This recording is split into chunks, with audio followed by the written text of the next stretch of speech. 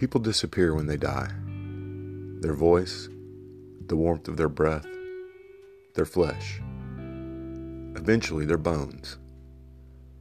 All living memory of them ceases. This is both dreadful and natural. Yet for some, there is an exception. For in the books they write, they continue to exist. We can rediscover them. Their humor, their tone of voice, their moods. Through the written word, they can anger you or make you happy. They can comfort you. They can perplex you. They can alter you. All this, even though they are dead. Like flies in amber, like corpses frozen in the ice. That which, according to the laws of nature, should pass away, is, by the miracle of ink on paper, preserved. It is a kind of magic. Diane Setterfield, The 13th Tale.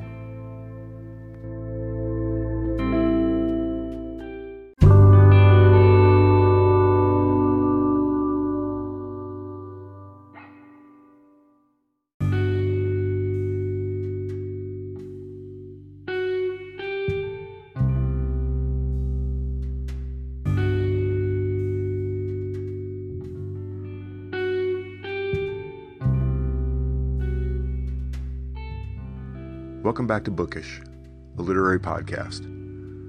I'm Paul, and today we'll be delving into a very specific subgenre of mystery fiction. Now, there are many different subgenres within the mystery novel category, and although many people read all types of mysteries, most naturally gravitate toward one of these subgenres. They range from the hard-boiled detectives of Dashiell Hammett and Raymond Chandler to the more comedic heroines of Janet Ivanovich and Cleo Coyle. One subgenre that deserves special attention and is a natural favorite of book lovers is the Bibliomystery. This may not be a word you've heard before, and it's not one you're likely to find in any dictionary. A Bibliomystery is one in which a book or manuscript is central to the plot of the novel. The definition can be expanded to include mystery novels in which libraries, librarians, bookstores, booksellers, publishers, and/or authors play a key role in the story. There are several examples of good bibliomysteries dating back to the early 20th century.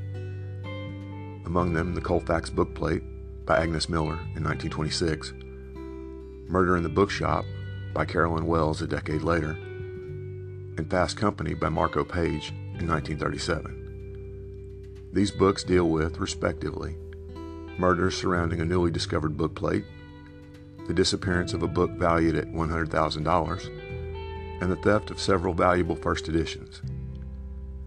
But it's not necessary to go back nearly 100 years. Some of the best bibliomysteries have been written in the past few decades. In our last episode, I talked about how much I dislike top 10 lists for books, especially given how subjective they can be. But when it comes to the Bibliomystery, I believe there actually is a clear number one that everyone should read. Book to Die by John Dunning, written in 1992, is the first novel in Dunning's Bookman series, and it's a minor classic, especially if you're a fan of the Bibliomystery, or a book collector, or interested in the world of books at all.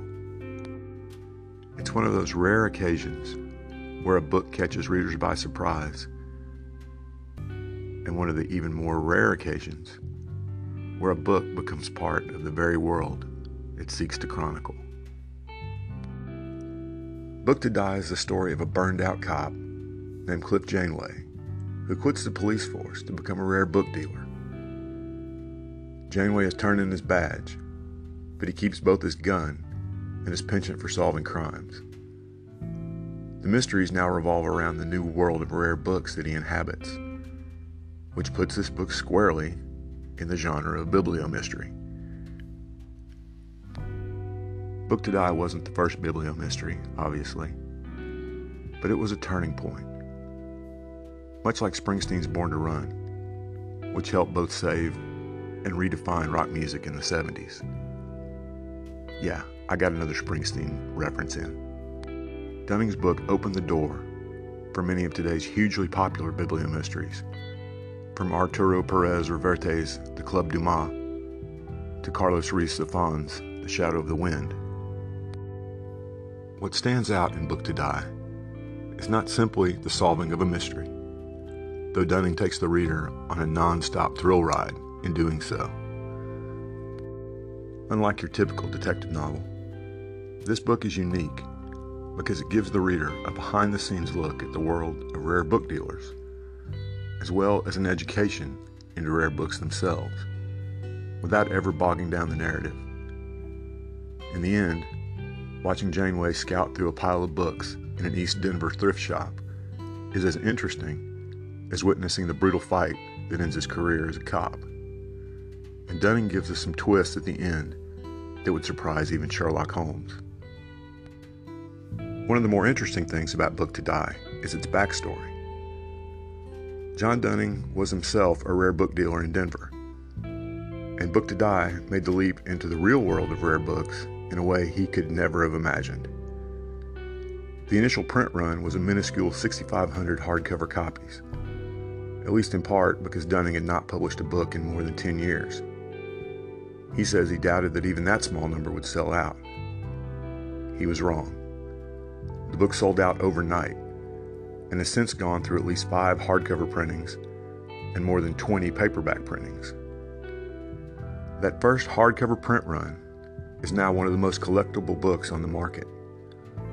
Unsigned copies sell for as much as $800, and signed copies for close to $2,000. With a novel this good and a print run that small, Dunning should have seen it coming. Cliff Janeway certainly would have.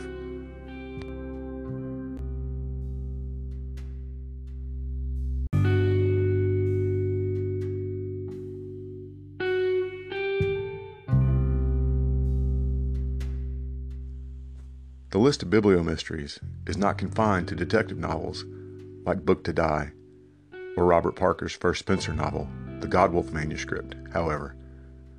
Some of the best feature protagonists who are just ordinary people thrown into extraordinary circumstances, all with a book or manuscript at the heart of the story.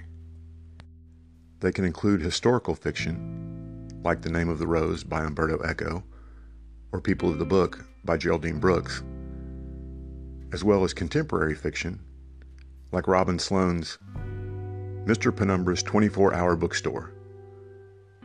You should really pick this one up, if for no other reason than the cover glows in the dark. It's a really good story, too. And there are bibliomysteries that are quite rightly considered literature. I'm putting air quotes around the word. That's one of the reasons I included the quote from the 13th tale at the opening of this episode. Another example that I personally consider one of the great passages in any book comes from The Shadow of the Wind.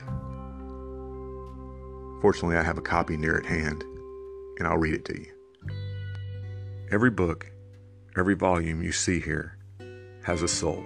The soul of the person who wrote it, and of those who read it, and lived and dreamed with it.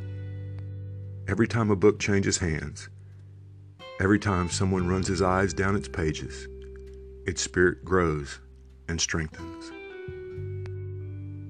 Try telling me that's not literature. For book lovers, and aren't all readers book lovers at heart, the Bibliomystery offers us an entrance into the story we might not otherwise have. You may have never walked the foggy streets of San Francisco with Sam Spade, or gotten into a shootout with Philip Marlowe, but you can relate to any kind of bookish reference in a bibliomystery. The very best give us a sense of the familiar while introducing us to something completely new, and maybe teaching us something else in the process.